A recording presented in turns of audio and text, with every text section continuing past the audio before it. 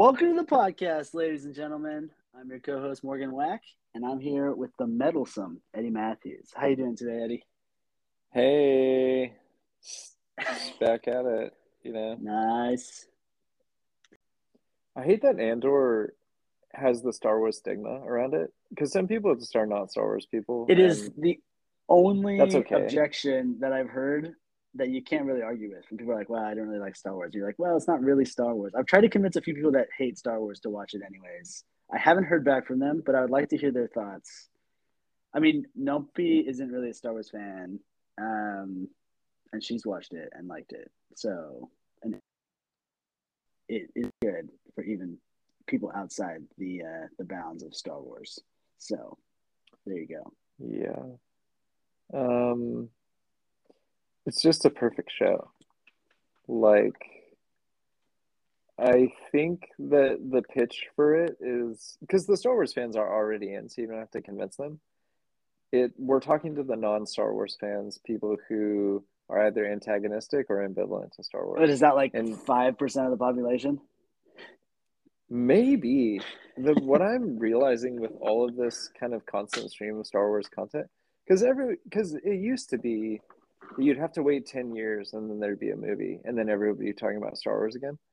And then in between there would just be Star Wars references and it would always be the original Star Wars. And it would be looking back at being like, yeah, weren't those movies the best? Isn't Han Solo the coolest, you know?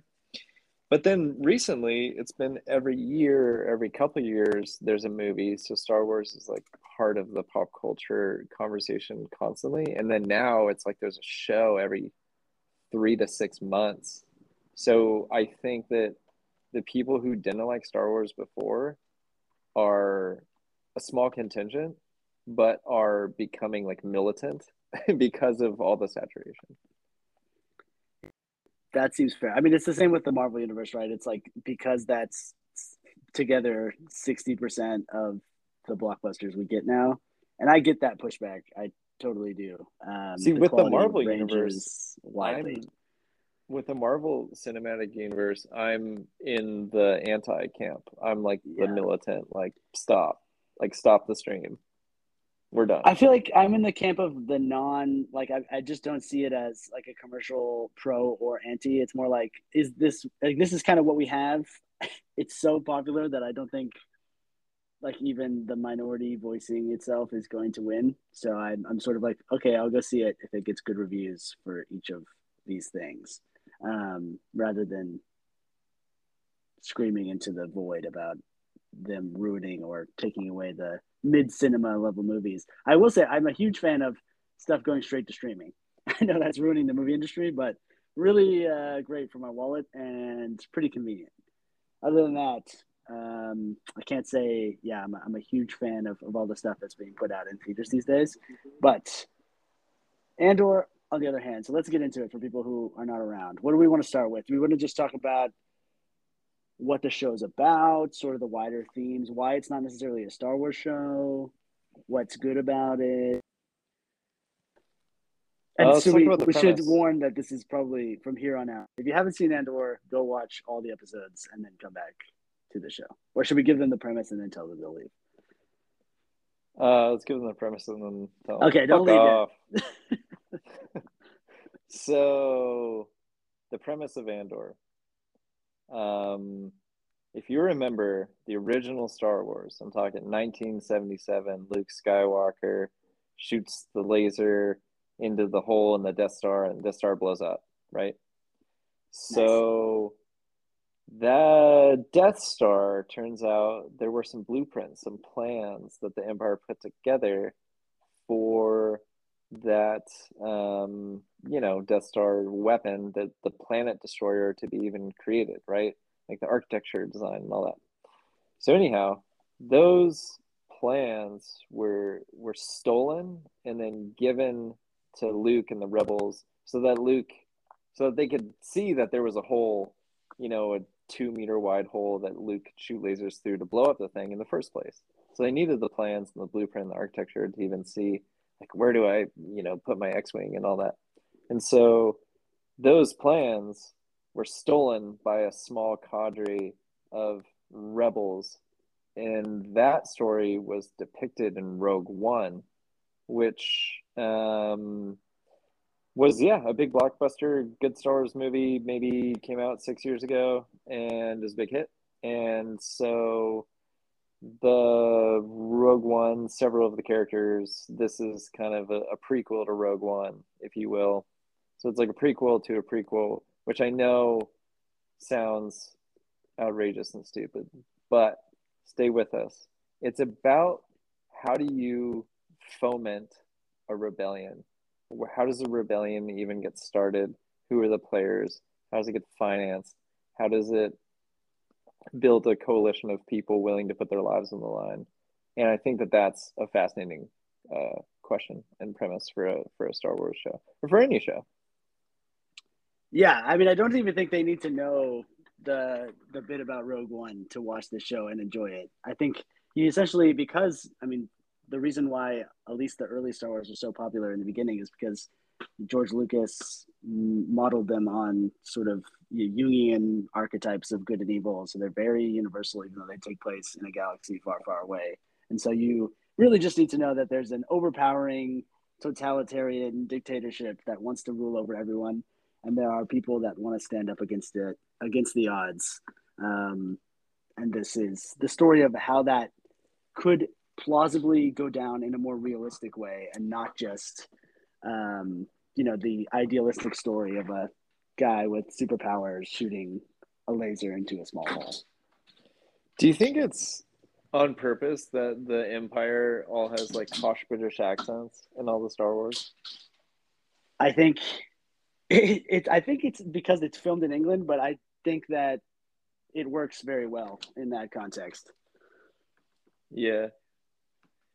Yeah, I remember Donald Gleason. He was in the new, I don't know, like the reboot of the Star Wars movies in episode 7 or whatever. And he was an Irish actor. And then when he got cast to be in Star Wars as like an Empire minion, he was asked about like if his character is a good guy or a bad guy. And I believe he said, well, he's British, so yeah, of course he's bad.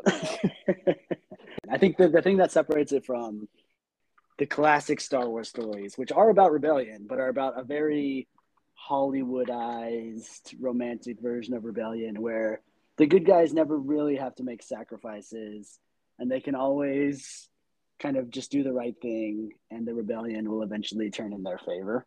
That is not this show. This show is kind of moniker, and as in the dialogue they repeat several times, like you have to adopt the tools of your enemy to defeat them. And I think that's the Luthen, which is kind of the main character who's the puppet master of this rebellion unit, believes that wholeheartedly and kind of believes that he has to become the evil which he seeks to destroy. And I think that's what separates it, certainly within the Star Wars universe, but I think within the kind of modern telling of these good versus evil stories, that makes it more than just a Star Wars show and more than just a quality television show, but just a kind of amazing all-around experience. Yeah, I think what is special about Andor is that um you get simultaneous views into the top down and the bottom up. So if you take and if you take an enterprise like a rebellion, you're like, all right, how does a movement like this occur?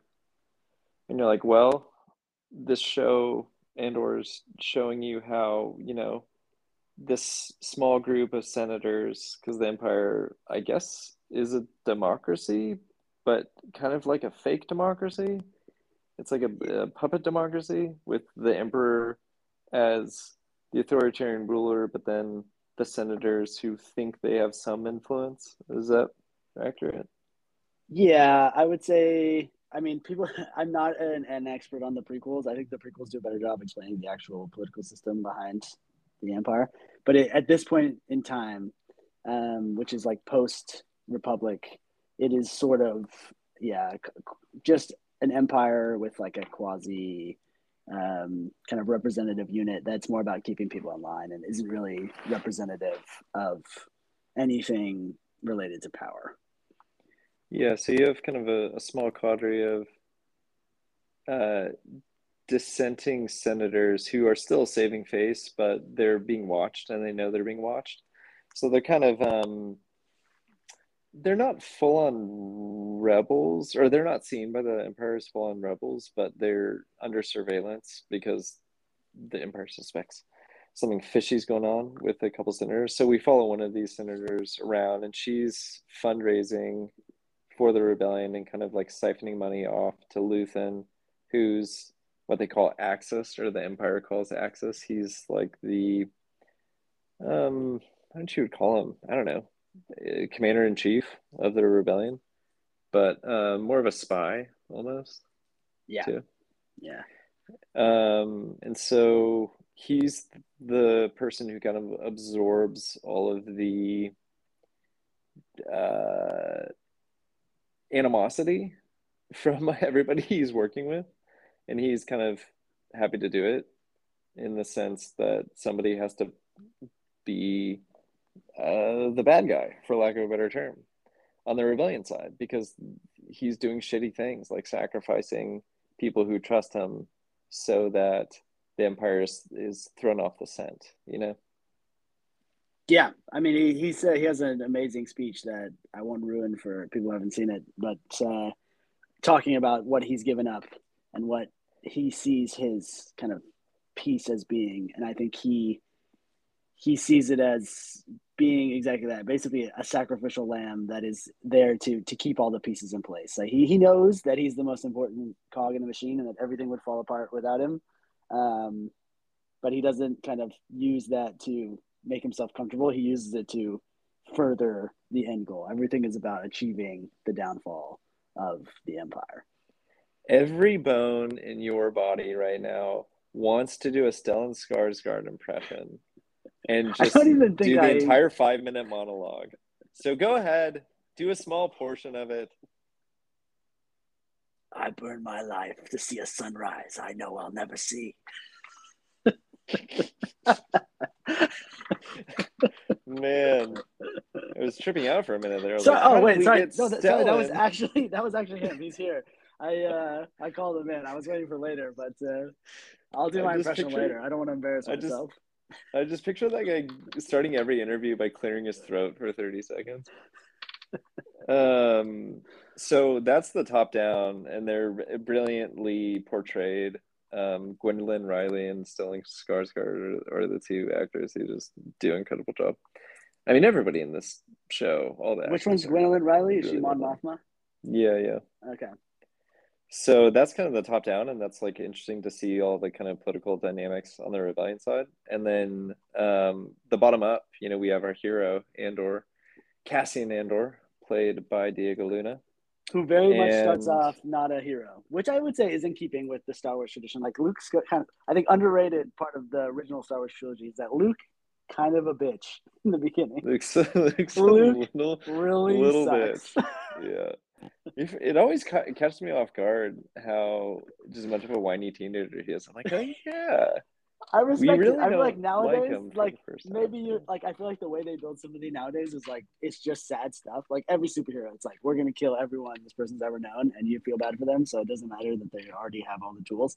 But no, Luke. I mean, he had bad stuff. Obviously, his parents were killed and stuff, but like he was just kind of a whiny brat. Yeah, you're also kind of like, this kid's a little shit.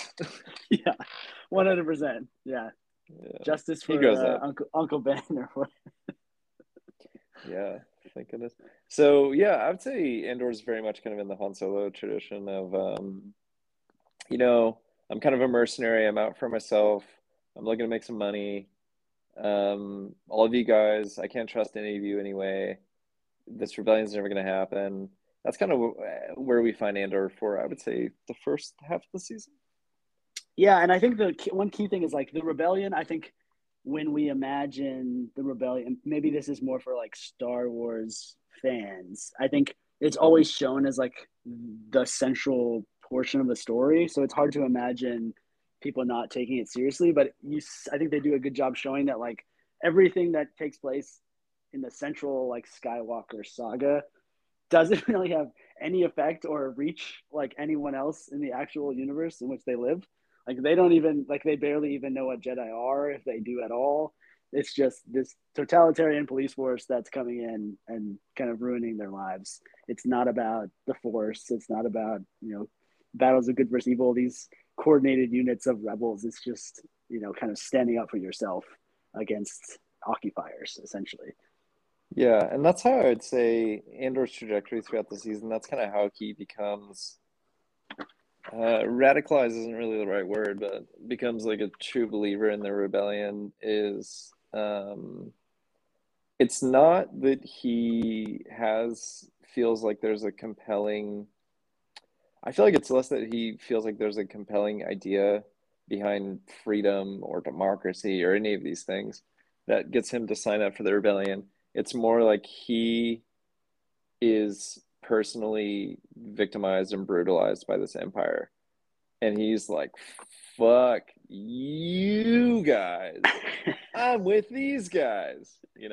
Yeah, no, for sure.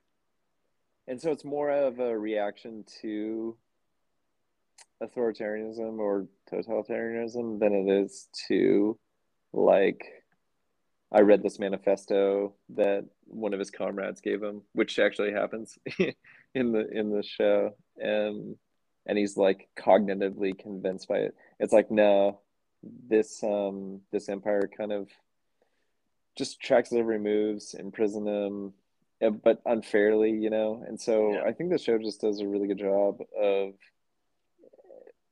depicting an individual's journey towards laying their life on the line for something bigger than themselves without some sort of like phony speech where I was a good person all along and here's proof of it because I'm going to sign up to defend the weak and the helpless. Yeah, yeah, yeah.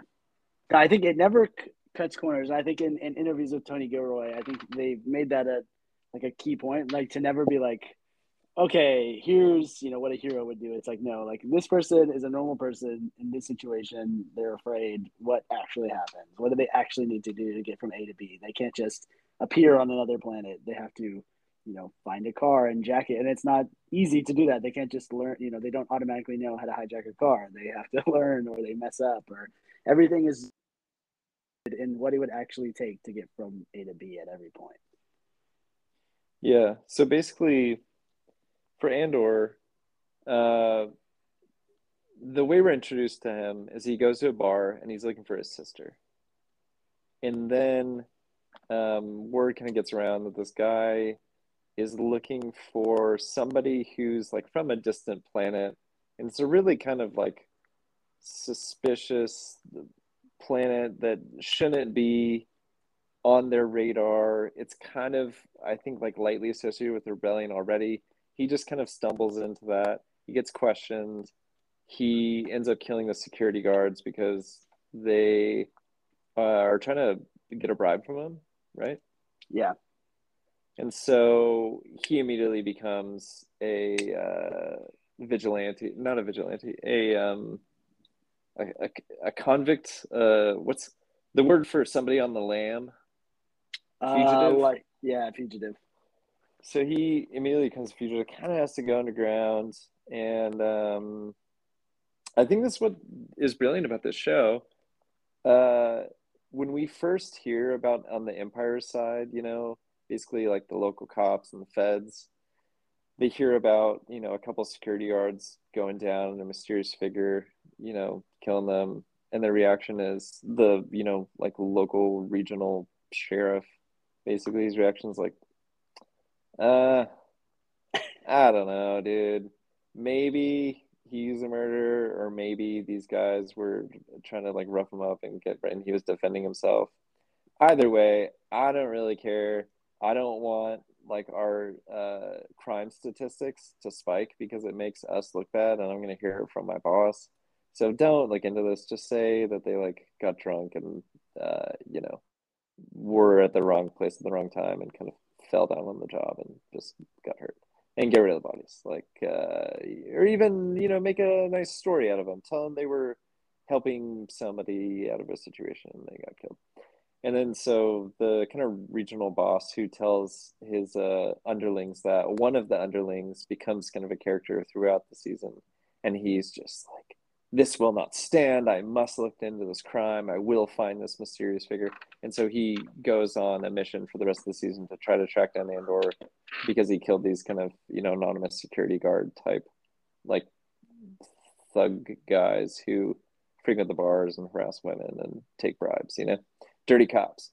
And so that's unlike, I don't know, it speaks to the quality of the show that it feels real, where that regional boss would be more concerned with appealing, basically making his own department and his own supervisor look good, rather than doing the right thing and trying to suss out crime. And then you see that just at each level, and then you realize that that's a weakness of the Empire, is that everybody is just trying to appease their superior and nobody's trying to do the right thing. And then that gets out of hand, so it becomes this just surveillance society that just breeds more and more ill will and then feeds the rebellion. And it's fascinating to watch. Yeah, no, absolutely. I think it starts off, and the first few episodes are sort of building up, because you have to show what is life like kind of before the takeover. And it's sort of his fault that the Empire because of this inciting incident, they go from these kind of outsourced police units, basically a privatized police service, which is again a very kind of deft touch, looking at the ways that the Empire would try to like cut costs at the edges of the universe, to bringing in kind of actual stormtroopers and actual monikers of the central authority.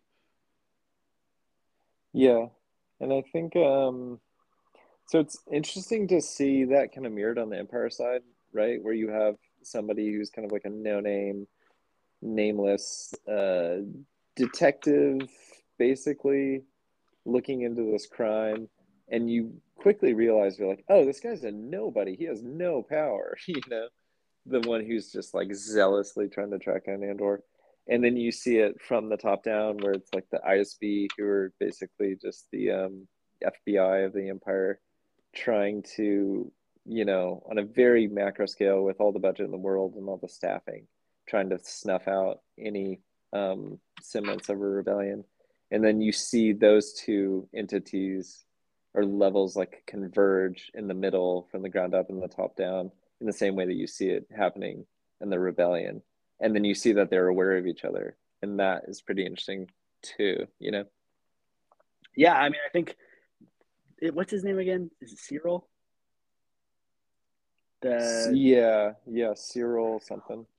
Yeah, his character I think is another kind of really interesting component of the show, is that because especially with Star Wars and superhero shows, it's these megalomaniacal, like good versus evil. There's always a central bad guy. I think what his character, at least for me, done a great job exposing is sort of the the Hannah Arendt banality of evil, even within something as quintessentially totalitarian as the Empire, right? It's people on floors with nameless jobs typing into a computer, but it all adds up. They're all contributing little pieces to this larger system that keeps everybody oppressed and in place. It's not that every person is Darth Vader and wants this control.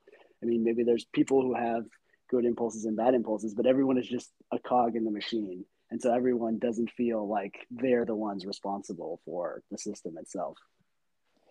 Yeah, and I think that the viewpoint of the people working those mindless bureaucratic jobs in the Empire, and those skeptical of joining the rebellion, who are like pissed off at the Empire but still skeptical of actually doing something about it, is this idea that it's too big to fail. Like, look how just massive this thing is. Whatever thing I could do, it wouldn't have an impact anyway. So like, why do anything?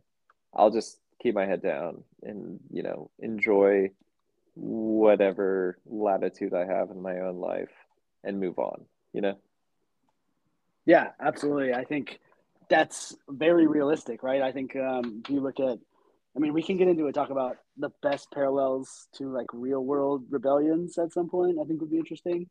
But I think the conviction with which even people who really hate the Empire are the tepidness with which they approach sacrificing normalcy for armed rebellion is very high bar within the show and within real life. And so I think in too often in television, people are like, "Oh, that guy got hit. Let's, now we're taking up arms against the state." That's just not how it works in the real world. And I think it goes to great pains to kind of show that, which I think is another kind of masterclass from Gilroy Boys. Gilroy Boys. Well, it takes an entire season of 10 episodes for Andor to be like, I'm in. What do I And he has like more reason than anyone, and it still takes him that whole thing. Right? Yeah, he has to be imprisoned for like 3 episodes. He's got to be, feel like what it's like to be electrocuted. He's got have his family murdered, have his family new family murdered. Yeah, his adoptive family. Yeah, and yeah, I mean, just kind of experience the spoils, or not the spoils, but like the Empire taking every advantage of everybody he cares about in every part of his life for him to go all in, right?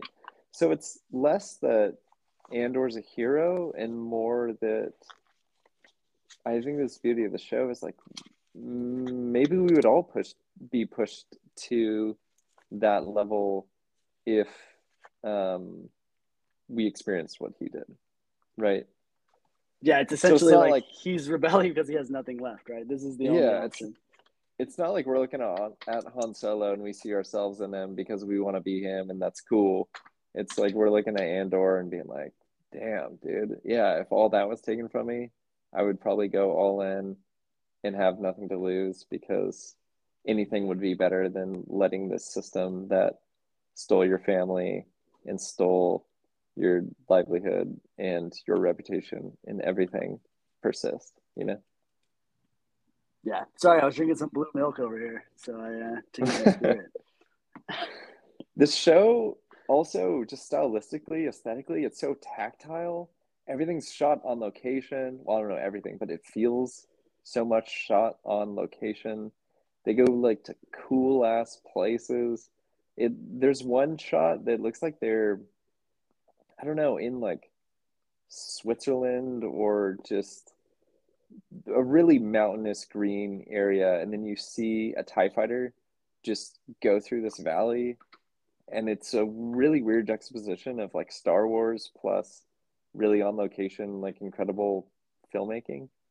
Um, the like major set pieces that they have in this show are blocked so well, so you always like know where you are as the thing is going on and where like the bad guys are and the good guys are. And so I just think that it leads to a viewing experience that's very fluid, and the way that you learn about people's motivations develops really naturally. And for any of us who have watched shows recently that don't like develop their characters in a way that makes sense and takes time and establishes those motivations in a way that's in concert with that, it just makes you appreciate the show all the more.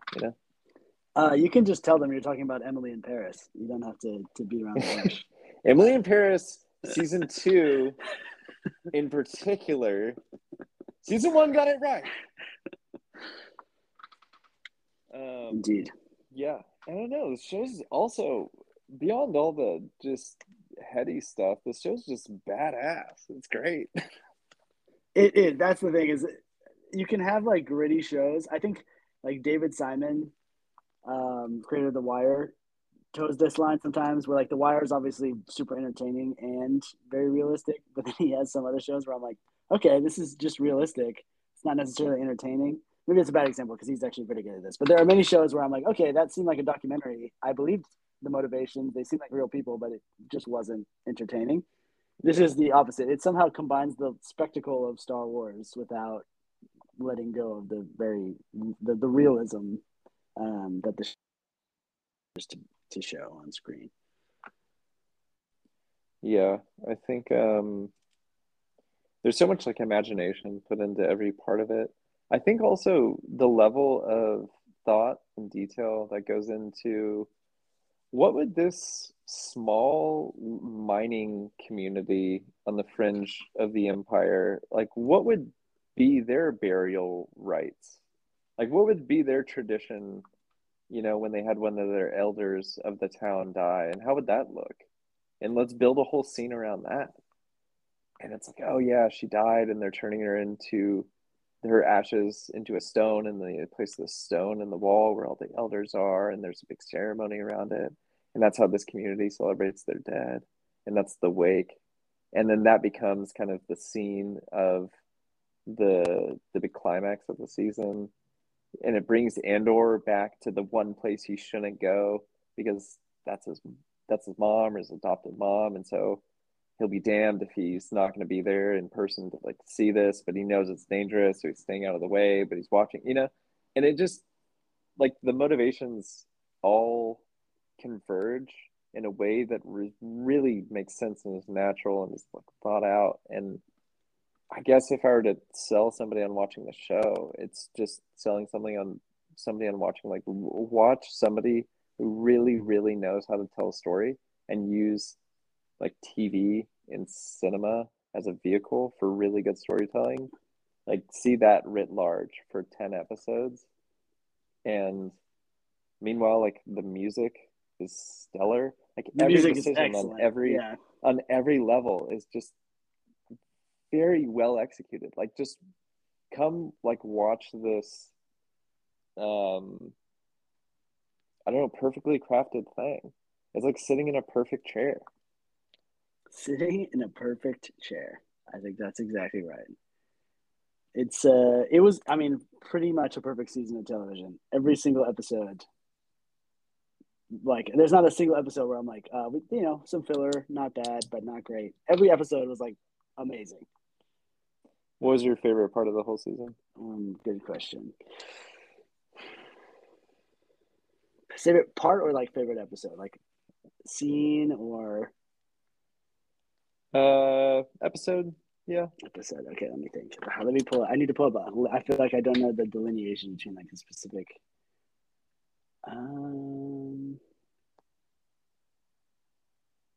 Let's see. Probably the first. Oh man, it's tough. The original heist, maybe, just because the ending was so cinematic. Oh yeah, that was cool. For me, it's got to be the Prison Break. The Prison Break was also awesome. It's tough to say because then I'm like, okay, but some of my favorite speeches were in episodes that weren't like a climactic event either. But you're a big speech guy. You love a good movie. The thing is, speeches are really hit or miss. People love to lean on speeches. If you nail a speech, there's nearly nothing like it. Yeah. Real like Marvel these days, they have a lot of speeches, but like very few memorable speeches that actually mean anything. This show has like 5 speeches where I'm like, that is fucking badass. Like, holy crap. I want to repeat it right now in my Stellan Skarsgård voice. The Prison Break episode has 2 speeches that are like would be the best speech in any Marvel movie in the same episode, like 45 minutes. The Prison Break episode has the Stellan speech, right? Yeah, that might put it over the top just because it's 100% the best episode then. It's just tough to argue with that because of that speech. And it has Lonnie, who's the man. Lonnie's the Gollum? No, no, Lonnie's the inside guy, yeah. The little mustache. Yeah. He's the man. I think as we're bringing this plane into landing, that Stellan speech. So, for those who haven't seen it, which is go watch it right now on YouTube, even if you haven't seen the show. Luthen, he's the puppet master on the rebellion side. He's the one making everything happen. Getting funding from the outlaw senators. What did Oliver think? Because I know Oliver might actually listen to this. What did Oliver think of this? I don't think he's watched it yet. Oh my god. Okay, continue. And so he's, and then he's working on the ground. He was the one who hired Andor, who kind of like sought him out. And then he was the one who wanted to kill Andor because, no loose ends kind of thing, Andor Yeah. could identify him, and that puts everything at risk if Andor gets caught and interrogated. So, anyways, complicated figure. He's also cultivated this spy within the Empire named Lonnie, and they've been feeding Lonnie information. And so Lonnie looks really good at his job because Lonnie has this insider intel from the rebellion, be like, oh, we should go look over here and like snuff out this part. And then those actually were rebels, but those were rebels that Luthen, the center of the web, was willing to give up to cultivate Lonnie as a trusted source within the Empire so that they could get even better information, so they could get like the whole architecture. It's like really brilliant. I feel like It's like the classic Enigma dilemma in World War II, right? When the yeah, British totally. cracked the Enigma. Yeah. It's like how many Shout out people are Alan we Turing. going to let die before, so that the Nazis don't know that we had cracked their code? Well, the calculation was essentially like, we need to what is the most number of people we can save, and how sporadically do we have to do it so that we can continue to use this without like the Nazis figuring out that we have it. Like, how much can we convince the Germans that it's luck? Yeah. At what point, if we just save everybody, they all obviously know. But if we save nobody, we're saving nobody. So you have to find the balance in the middle game, in between, where you save enough people to continue to use it to make it worth it without giving it up, which is, Yeah. the type of math you do in war, like they Talk say about in the show. utilitarianism. Yeah. So, anyways, Luthen has to confront Lonnie because Lonnie's like, bro, I'm out. I got a kid now. I can't do this high stakes spying anymore. I have to live this double life. It's too much pressure. I'm Friggin' sorry. Lonnie. Thank you. Get your shit together, Lonnie. I'm out of here. And Stellan Skarsgård, meets him on this precarious ledge down 50 elevator flights in this circuitous hallway. And he's like, sorry, Lonnie, you're not out. Nice try, Lonnie. He's like, I've been watching you, Lonnie. Congratulations on your newborn baby. He basically implying I would hate for him not to have a father. I would hate for something bad to happen to him. Basically like threatening his child to him in front of him, right? Being kind of a evil dude, You have to use the tools of your enemies. But you have to use the tools of your enemies to, I don't know, I can't do the sound voice. And I just think that was it. Keep it going. So then basically Lonnie says, like, look at everything I'm having to sacrifice, living this double life, living in fear every day, going to work. What are you sacrificing? And then that sets Luthen on one of the greatest monologues of all time. Because he just describes in the most itemized and articulate way how he has sacrificed everything. It's great. Yeah, I agree. He's like, what have I sacrificed? Love. He's like, somehow you think it's he was not just corny. Like, oh, Lonnie, you said. If you only knew. I love it because the people leading this rebellion, there are these critical points where people who work for them or with them question their own loyalty and question their own sacrifice. Mm-hmm. And every time they do, it's like, motherfucker, you're asking me? And then they have prepared the most eviscerating response. You want to step such to a me? So good. I don't know. The show has everything. Like, whatever you want in a show, this has it. Okay, so right before we finish, I think we're probably getting close to people's, if we haven't passed it, people's willingness to talk. Zero chance. The only person still listening is my mom. Oh, that's awesome. Hi, Eddie's mom. How are you doing? Good to have you here. I was going to say, what rebellion do you think what does it remind you of if you had to make like a real world parallel to the rebellion that's depicted on screen. Do you have one in mind? Because I'm like, Well, so the thing that it reminds me of is not necessarily a single rebellion, but there's a big debate kind of in academia as well, to whether. I'll say mine, Okay. and then you can say. It just makes me think of Rome. I just feel like Rome, if you were somebody who was disgruntled within the Roman Empire, um, I don't know, if you're an Israelite under this huge empire 2,000 years ago in the time of Jesus, you'd probably be like, this isn't great. But not a big fan. Like, I want independence. I want, they're kind of tolerant of my religion, but they're not as much as we would be if we were independent. I don't like being under Caesar. I want out. I'm not down. And I mean, it's not that there was a rebellion of that sort, but just that feeling of Rome being too big to fail, of it being everywhere, of can't like never having been to a place that wasn't under Roman occupation. That to me is kind of what it reminds me of, or what I think of, Yeah. No, I think that's a good one. Sorry, what were you? No, that's a good one. I was gonna say I'm not picturing like a single rebellion in terms of like the circumstance, but more a like the armed wing of many rebellions. So there's this debate in academia of like whether non-violent rebellion or violent rebellion works better at kind of gaining achievable kind of democratization gains.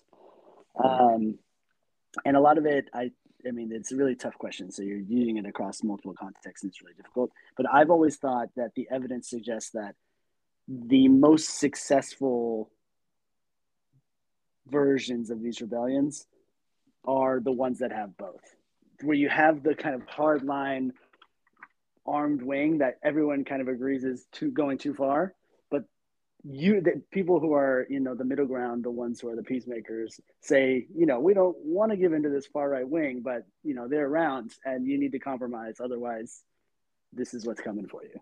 I see. Yeah, having the leverage of exactly violence, even if you're not perpetrating the violence. Yeah, so it reminds me of like sort of like the Black Panthers, or like Umkhonto we Sizwe, which is like the armed wing of the African National Congress in South Africa.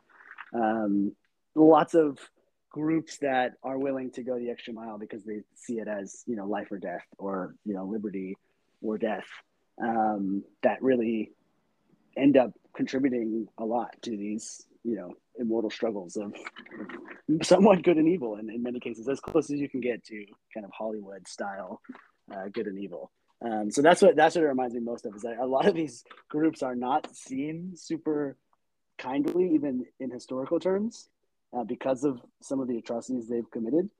And I don't think I don't think the Gilroys want us to see the rebellion as angelic, perfect, or as saints. And I think that's something that is really kind of anti-canonical in the Star Wars sense, but is very true in a kind of real world sense. Anyhow, thanks for listening.